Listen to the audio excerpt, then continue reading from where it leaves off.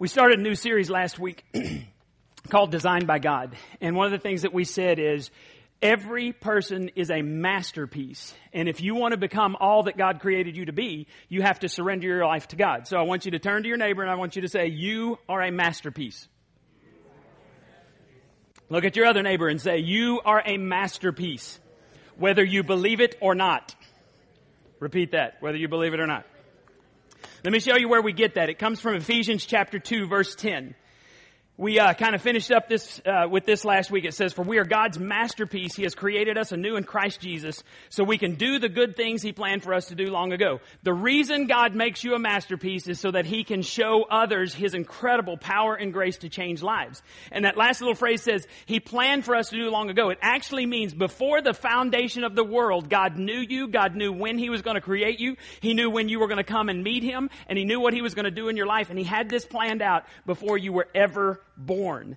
And so He wants to take you on this extreme makeover once you come to Christ, and then He wants to use you to make over other people, and He wants to make your life beautiful and loving and kind instead of the way it used to be. And then He actually has this set of good things, this set of good deeds, these purposes that God has created you for that no one else can accomplish in His kingdom and in this world. Now last week I mentioned some guys, and I won't mention them again because I got a little bit in trouble for mentioning some of those guys. But what I said was that God met these men, changed these men, and now you know what God wants them to do? God wants them to reflect Jesus Christ to others so that anybody who's gone through the same type of circumstances they have can have the same type of transformation these men have. Now, they're not finished. God's not finished with any of us as long as we're still alive. He's creating us. This masterpiece is not finished yet. As long as you have breath, God wants to mold you and shape you into the image of His Son. So the good works that God wants you to do, He's planned for you to do the rest of your life once you meet Him. And God wants you to do the same thing that He wants these men to do. God wants to do an extreme makeover in your life, change you, and then use you to reach others. That's God's plan for you. Now, I don't know if you've ever heard this. I heard somebody talking about a spiritual closet. There's no such thing as a spiritual closet. Now, there is a closet where the Bible says, go in and pray in your closet in secret, and your Father who hears in secret, He'll hear you and He'll answer your prayer. That's not what it's talking about. Somebody said there's a spiritual closet, like you jump in, and the old you hear this, you flip the switch, you jump out, and man, the old way is gone, and I am new. Woohoo! Praise God. There's no such thing. It worked for the Thing in the Fantastic Four. Right? You know, Victor Von Doom, he made the Thing, and I mean, the box, and the Thing was so sad because he couldn't have a relationship with anybody except a blind woman, and so he jumps in the box. And he's changed. And the Thing comes back out, and then he realizes Victor Von Doom's going to take over the world and needs the Thing. So he jumps back in the box, flips the switch, he becomes the Thing again. He helps save the world. God be the glory. There's no such thing as a spiritual closet for you to jump in. It didn't happen that way with me, and I don't know of any spiritual closet.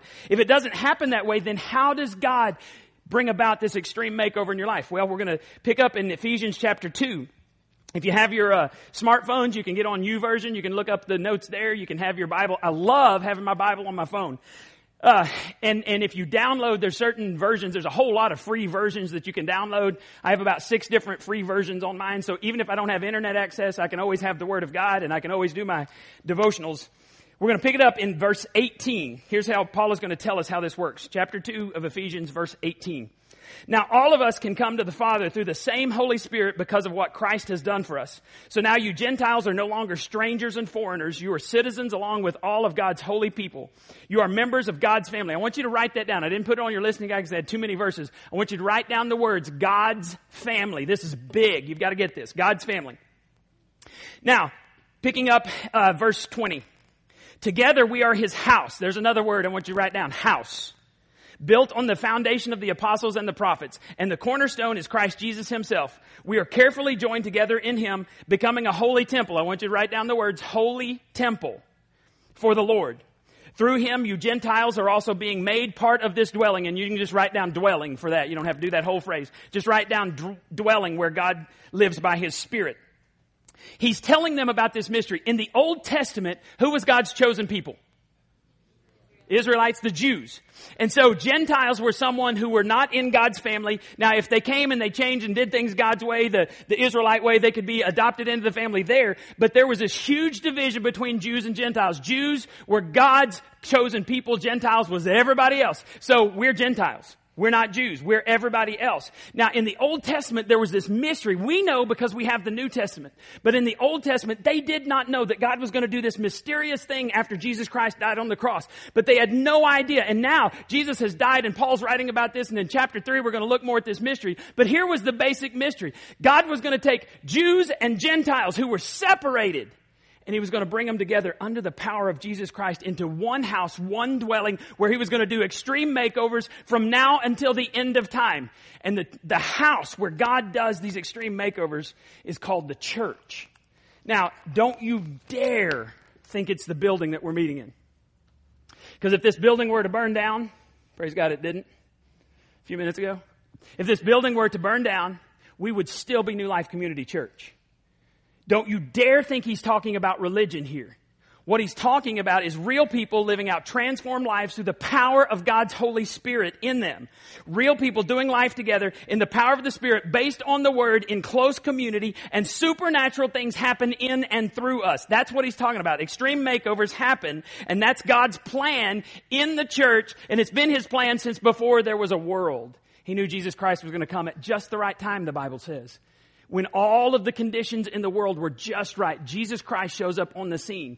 And it's not an accident that you're here. It's not an accident that you met Christ. Or if you haven't met Him yet, it's not an accident that you're hearing these series of messages. God knew you would be here. And He's preparing your heart to be adopted into His family. That's why the local church is the hope of the world.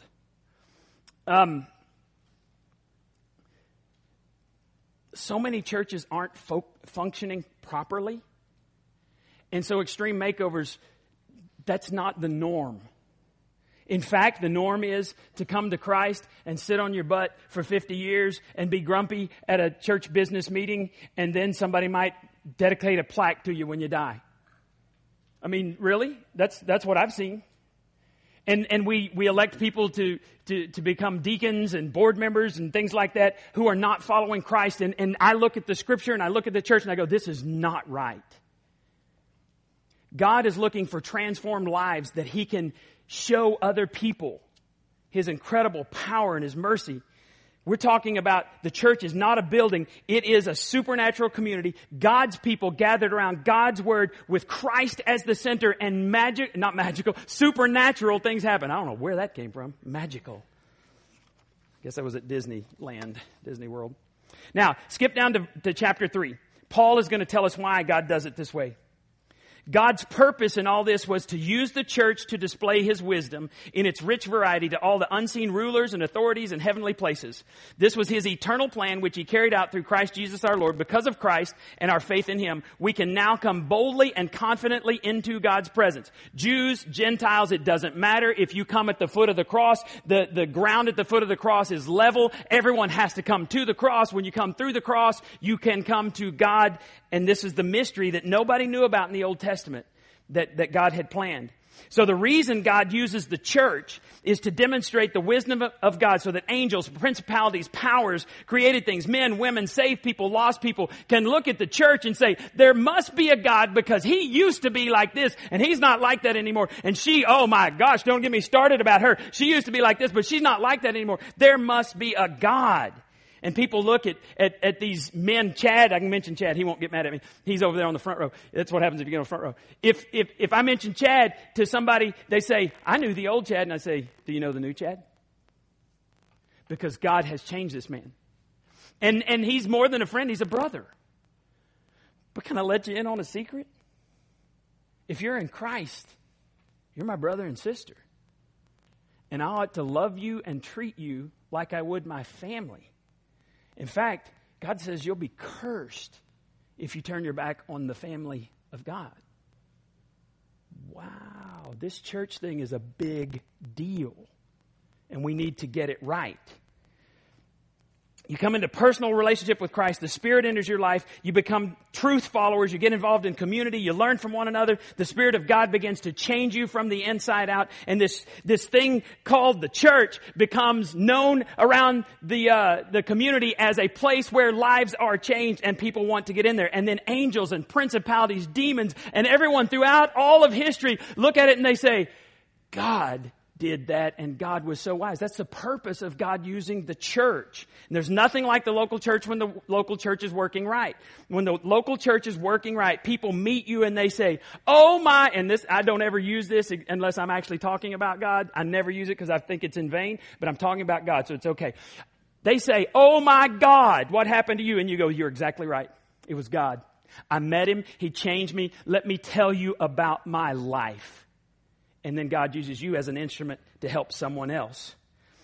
When I was watching, the plastic surgeons do all of that stuff on the makeover of the people, and I was impressed with their skill. Now, I don't think I would never tell you that you need to go get under the knife and you need to have this cut and you need this broken. I think there's something weird about that. I think there's some issues that somebody probably needs. But when they did these transformations, I was amazed at the skill of those surgeons. They took something that might have been tough to look at and made it good to look at. I was like, wow, that's some skill right there. And when those designers took the house that was useless and broken and beaten down and they turned it into something, I think that's why we watch it still today. Janie and I still watch all of these shows and we're amazed. We won't leave until the reveal, or we'll DVR it so we can watch it later. She'll beg me. And I'm like, you don't have to beg. She'll go, please DVR it. I have to see the reveal. I'm like, baby, watch this. Janie doesn't punch buttons very well, so I said, watch. It's that quick to DVR it. And she's like, thank you. Sure, baby, anytime. She wants to see the reveal. We all want to see lives change. We want to see things different than it used to be. And I'm going to tell you that I love watching those shows, but that's nothing compared to a life that was bent for destruction, that was destined for hell, being changed by the power of God and moving from the broad road that leads to destruction to that narrow road that leads to life. There's nothing like it, and the power of hell cannot prevail against it. And I want to be in on that the rest of my life. Anybody else want to be in on that? That's the power God has, and that's the power the local church has. God wants to display his skill, his power, his grace from now until forever, so that people say, what an incredible God you are.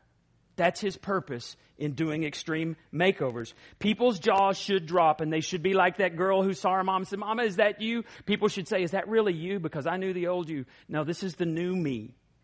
And then people are going to look throughout eternity. They're going to look at God and they're going to go, oh God, I was thinking so small. I just wanted them saved. I didn't want them transformed. And then you're going to see, well, God did this and this and this. And you're going to say, glory be to God. Because he knew before the foundation of the world that he was going to make this type of transformation. Now, when someone says to you, I hear this a lot, and I know this has been said out here. Some of you have said this before. When someone tells you that they don't need the local church, then what you need to say is then you are rejecting God's primary avenue for life change. Because God does not, yes, I hear people say, well, I can worship God out there fishing. Well, you're not. You're fishing. I know, I fish. When I'm fishing, when there's a bass, you get that little tug and you're about to set the hook on that worm. I'm not thinking about God. I'm thinking about setting the hook. I don't know about you, but I've set it so hard that it flies across and slaps the guy in the back of the boat, I'm not worshiping then, right? If you do not love the bride of Christ, there's no way you can love Christ. And you just make a practical application. Somebody doesn't love Janie, I'm going to have issues with them because she's my chosen one. Someone doesn't love me, they're going to have issues with my wife because she chose me. I mean, does that make sense? So don't say, this is God's primary way to change people is right here in the church, the bride of Christ, and He does it for all eternity. Now there's a public side of it. That's the public side. We're supposed to discover our spiritual gifts, and we're on this long journey where we're going to do this over the next several weeks. We're going to look at all the individual gifts. We're going to help you figure out how to do that. But there's a public side. There's also a personal side. And I want you to see this. This is one of my favorite videos, dramas. It's on video. It's called God's Chisel. Watch this, and we'll talk about the personal aspect. Ephesians 2:10 says that we are God's workmanship, that we're, in essence, His masterpiece. I don't know about you, but when I get up in the morning and look in the mirror, I don't see a masterpiece, you know. I mean, maybe a Picasso, you know. But I want to be a masterpiece. I want to be everything that God has created me to be. And so I go to Him in prayer and I say, God, do whatever it takes to get things out of my life that don't need to be there. Mold me into the image of your Son so that I can be your masterpiece. Hi. Whoa. Who are you? I'm God. No, you're not. Yeah, you just said the person, here I am. That's how it works. Oh, okay. If you're God, then make it snow in here. You know, if I made it snow in here, it'd get kind of yucky, and I really don't want to do that. See, you're not God. Why do you say that? God wouldn't say yucky. Yes, I do. It's a Greek word. Oh. Yeah. Oh, okay. If you're God, what does Lamentations 15:9 say? Lamentations is a very short book. It only has 5 chapters. Why is it so short? I was tired of lamenting. Oh. Yeah. If you're God, who's going to win the World Series this year? You know what? I'm not so much into playing games. Why are you so much into playing games? You are God. What gave it away? You answered my question with a question. I did? Yep, I do that. Don't I? Get it again. Step right up. Here we go. Okay? All right. Hey, what's this about? These are the tools I'm going to use to make you into my original masterpiece. Oh, okay. All right? Hang on. Yeah. I thought you were a carpenter. That's my son. Here we go. Step right up. Here we go. All right? Whoa. Yeah. How do you know what to chisel and what to leave? I take out all the things in your life that aren't out of me, kind of like dead weight. Ooh, speaking of that, could you chisel right in here?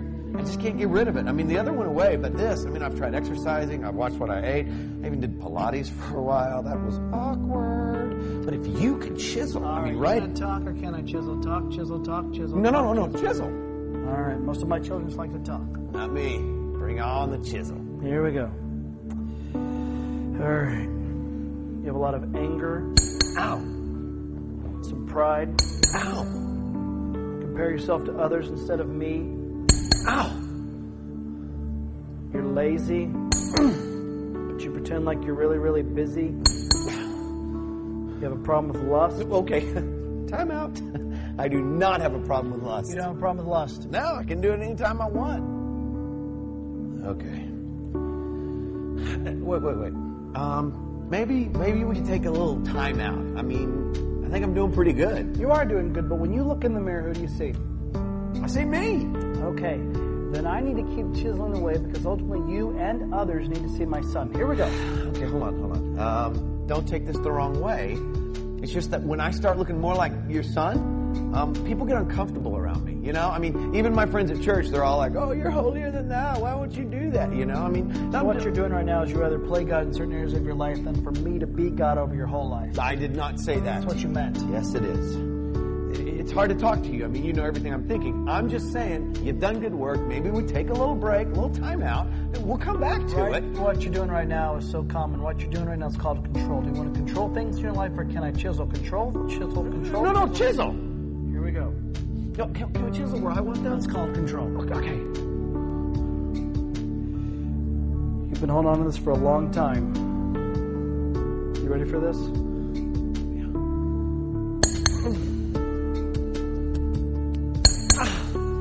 Hurts. This hurts me more than it hurts you. Ow! I don't think you understand this pain. Don't talk to me about pain. I know all about pain. I sent my son to die on the cross for pain, for sin, but I also did it for another reason, to give you freedom. Do you know what insanity is? Insanity is doing the same thing over and over and over again and expecting different results. And there are the things in your life, you even think back to high school, that you've been doing that do not work in your life, but you go to these empty wells whenever you're hurting, whenever you're angry, whenever you're lonely and tired, but they do not work. No, okay. I'm thinking maybe we could... Thoughts are not my thoughts. Oh, okay, but if we went another way... Your ways are not my ways. Okay, well, look, I can't be good. You can't be good. I've made you good. Be good. What? Nothing. What is it? You wouldn't understand. I, God of all the universe, wouldn't understand something one of my children has to say. Try me. It's just, God, I've let you down so many times. No, you were never holding me up. I hold you up with my victorious, righteous right hand, and don't you forget that. In this relationship, I hold you up. Okay. Chisel away. All right. Just be prepared for what you're going to find in there. Because I know who's inside there. Because God, I get up every morning and I look at Him in the mirror. And it is this scared little kid who gets up every day and tries to dress like an adult and act like an adult. But I can't. So just be prepared for what you're going to find in there. You have listened to so many voices for far too long that are not of me. You think you're junk, don't you? You really, really, really think you're junk. Listen to me. I don't make junk. What does that say about me? How can I show you that my love for you has no boundaries? I know. Reach in your back pocket. What? Reach in your back pocket. Why? Are you arguing with me? Reach in your back pocket. God. Yes? I was just saying, God, I'll do that right now. You were just saying my name in vain. You know what? It's a name. It's a saying. It's more than a name. It's more than a saying. It's more than a bad habit. It's a name above all names. I want to teach you something about my name. Reach in your back pocket.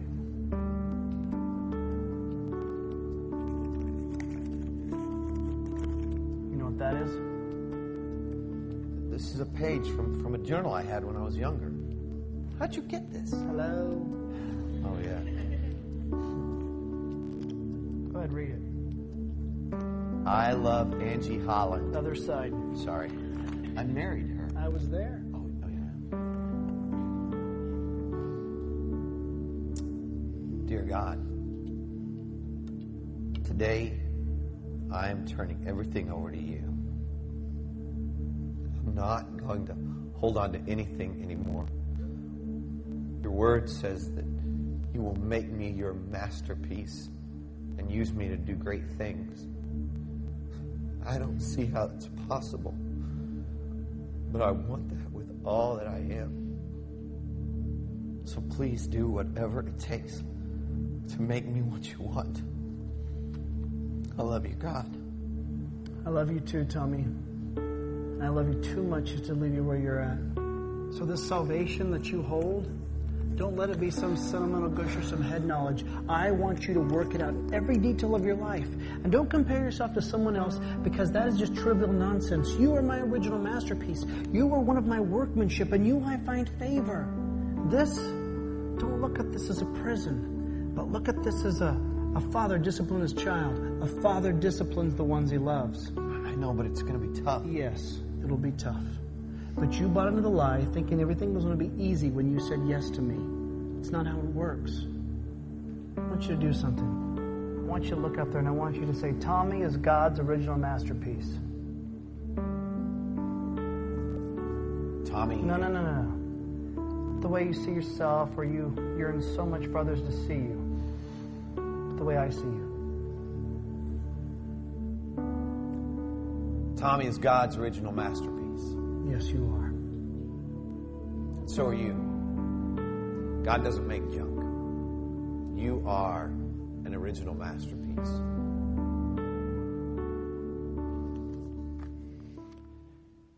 It's hard for me to watch that without getting emotional, because I see what God does in people's lives. And I've got to fly through a lot of stuff here, a lot of verses. Let me show you how this works. Ephesians chapter 3, verse 14. When I think of all this, I fall to my knees, Paul is saying this, and pray to the Father, the creator of everything in heaven and on earth. I pray that from his glorious, unlimited resources, he will empower you with inner strength through his Spirit. Then Christ will make his home in your what? In your hearts. As you trust him, your roots will grow down into God's love and keep you strong, and you may And may you have the power to understand, as all God's people should, how wide, how long, how high, and how deep His love is. God does extreme makeovers in two places: the church and in the human heart. He does it in the inner being of every man, woman, boy, and girl who comes to Him and allows Him to have their way. And the reason He does it to display His manifold wisdom throughout all eternity. And see, we're flying through Ephesians because you've got to understand where the spiritual gifts come from. The first 3 chapters of Ephesians talk about who you used to be, but who you are now. This is incredible. Listen to all these things. The first 3 chapters of Ephesians tells you about. You're a son, you're a daughter, you're adopted, you're loved, you're sealed by the Spirit, you have an inheritance, you're accepted in Christ. And now in chapter 4, he opens up and he says, because you have all these things, because you haven't earned it, it is a grace gift from God, because He loved you, He did all this stuff, you already possess all the power that God is going to give you to do this extreme makeover. He says, now walk in a manner worthy of all of that stuff. Act like you're a child of the King. And then look what he says in verse 7 of chapter 4. He has given each one of us a special gift through the generosity of Christ. Special gift literally means grace gift. It's something you cannot earn. Another meaning of it is endowment. The only place I ever heard of an endowment was when I went to Baylor. Endowments were those things that insanely rich people gave to the school for insanely poor people like me. I could not have gone to Baylor without all of these scholarships that I had. One scholarship is crazy. I didn't even know until I applied, was for people from Borger who were going to Baylor. There were 3 of us. And the other 2 didn't know about the scholarship. Praise God, I got it. I had no competition. And so every year I would write this little thank you note, and I wasn't supposed to know. I finally figured out who it was. It was somebody in my church. But I'd write a thank you note and I'd say, thank you. Because of your gift, I get to go to a place that we couldn't afford. My grades were good enough, but my money wasn't. And I got to do something because someone endowed me with something I did not have. Your Heavenly Father has endowed you with all the power you need to be transformed. And He's given you incredible gifts. And you know, out here in the parking lot today, there's a Ford Ranger. Did you drive yours? There's a Ford Ranger, little green Ford Ranger out here, 1997. There's a 1997 white Ford F-150. There's a gray 2005 Toyota Matrix. And what makes those cars special, those trucks in that car special, is not the fact that they're a Ford or a Toyota. Because honestly, if we did not own those cars, I wouldn't give a rip about them. No offense. You know, you may have a nice car. I don't care what you drive. And I've said this before. The only people who care what you drive are you and really shallow people who suck. And so I don't care what you drive. But what makes those special is when my kids are in them. When my wife is in them. When I see a little green Ford Ranger, I look to see if it's my daughter. When I see an F-150, a white one, I look to see if it's Caleb. If there's a little Matrix driving, I look to see if my wife and my kids are in there. What makes it special is what is inside.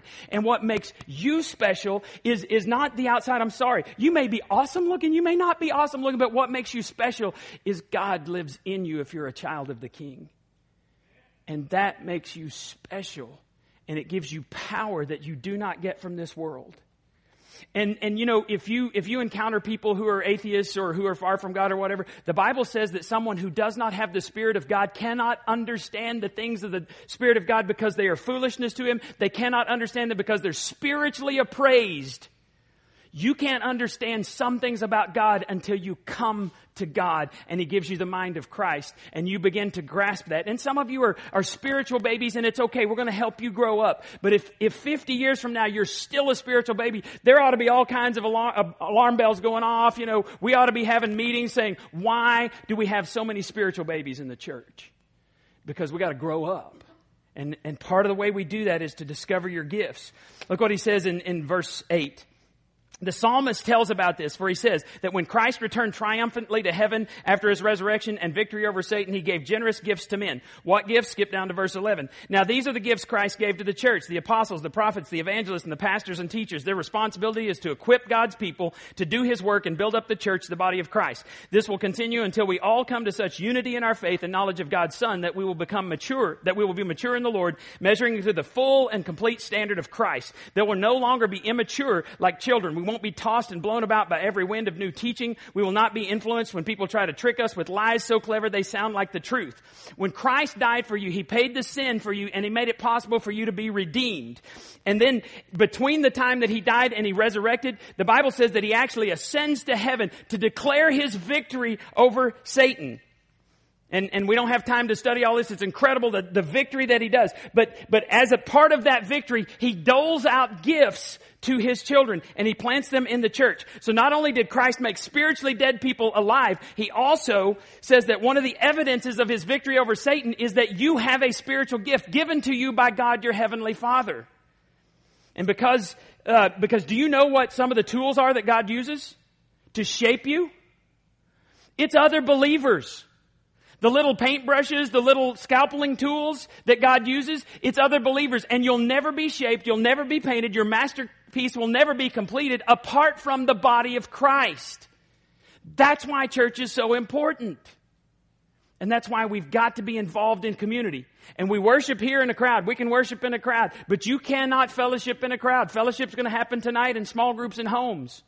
It happens on Wednesday nights, the ladies' Bible study. It happens on Monday nights, the men's study. On Sunday morning, the men's study back here. That's when fellowship happens. And one of the purposes of the church is to fellowship so that you can get up close to somebody and God can use His tools in their hands to begin to mold and shape you to look more like Christ. And then the really cool thing is when you get to use the tools God gave you to help someone else look like Jesus. That's what the church is about. It's the spiritual gifts deposited in you and the spiritual gifts deposited in me that God uses to change us. Your spiritual gift is the evidence that Christ has victory over Satan. Your spiritual gift is the evidence that the power of sin is broken in your life. Your spiritual gift is the evidence that Satan no longer has power over you. Because before, we did the before and after last week, before you were slaves to sin, you were slaves to Satan. But after Christ, you are free and you're adopted and you're given power. God's made you a tool. And quite honestly, some of you got a screw loose. God wants screwdriver people to help you figure life out. Some of you are too uptight. He wants screwdriver people to help you loosen up a little bit. Some of you are too loose morally, and He wants screwdriver people to help you tighten up a little bit. God wants hammers to be hammers. He wants leaders to be leaders. He wants teachers to be teachers. And it's painful in the kingdom of God when people try to serve outside of their gifting. So one of the things that God wants to do is use the church to help you discover your gift. And if you start experimenting somewhere, and this is okay here, you can experiment and you can work in different areas, you can try different things, you can do that. And if nobody ever comes and says, man, God spoke to me through you, then that's probably not where you're gifted. If one or two people come and say, man, God spoke to me, then you're probably not gifted. If people start coming up to you and they start going, when you spoke or you sang or you taught or you led or you did this, you prayed. When people say that and they constantly, you're getting this feedback from the church, you can say, that's where I'm gifted. 30 years ago, I stood up in my very first church because my pastor asked me 6 months ahead of time and I wasn't thinking. My pastor said, I'm going to be gone in 6 months. Will you preach for me? And I said, sure. And then as it got closer, I went, what have I done? And so I called my brother and I studied like crazy and I went to the library and I studied and it was a horrible sermon. And a couple of deacons came up to me afterwards and they said, you're going to be a preacher. I said, you're stupid. Shut up. And then I had some friends from Baylor that went with me. And this one, I still remember Paige, we were driving back to Baylor, and she goes, hope you know that you're going to be a preacher someday. And I said, y'all are insane. And throughout all the time that I was a youth minister, I'd get to preach, and people would come up and they'd say, you should preach, you should preach, you should preach. And after 19 years, I finally got the message, and I started preaching. But let me tell you this. If you don't know your primary spiritual gift, you cannot be used by God. And so when you discover your spiritual gifts and you start using your gift, you will experience joy like you have never known before. Until you discover that gift and start plugging it in, building up the kingdom of God, you're never going to know what it means to really have joy in the Lord and to serve Christ. You are God's masterpiece.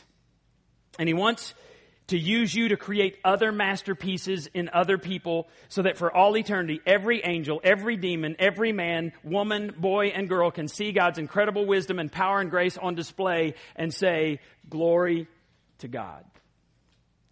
So the question is, will you discover your spiritual gift? And will you use it to build up the kingdom? Let's pray together.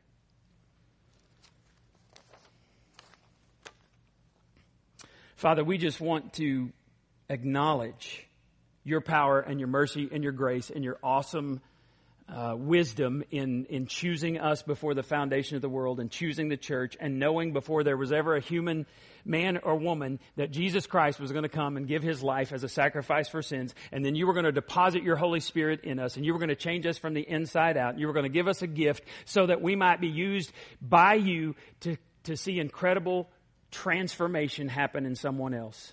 That's beyond my comprehension. But I want to be a part of it. And it never gets old, seeing a new person step across the line of faith, seeing a new person get it and begin to follow you wholeheartedly. Make this church a factory of transformation, we pray in Jesus' name. Amen.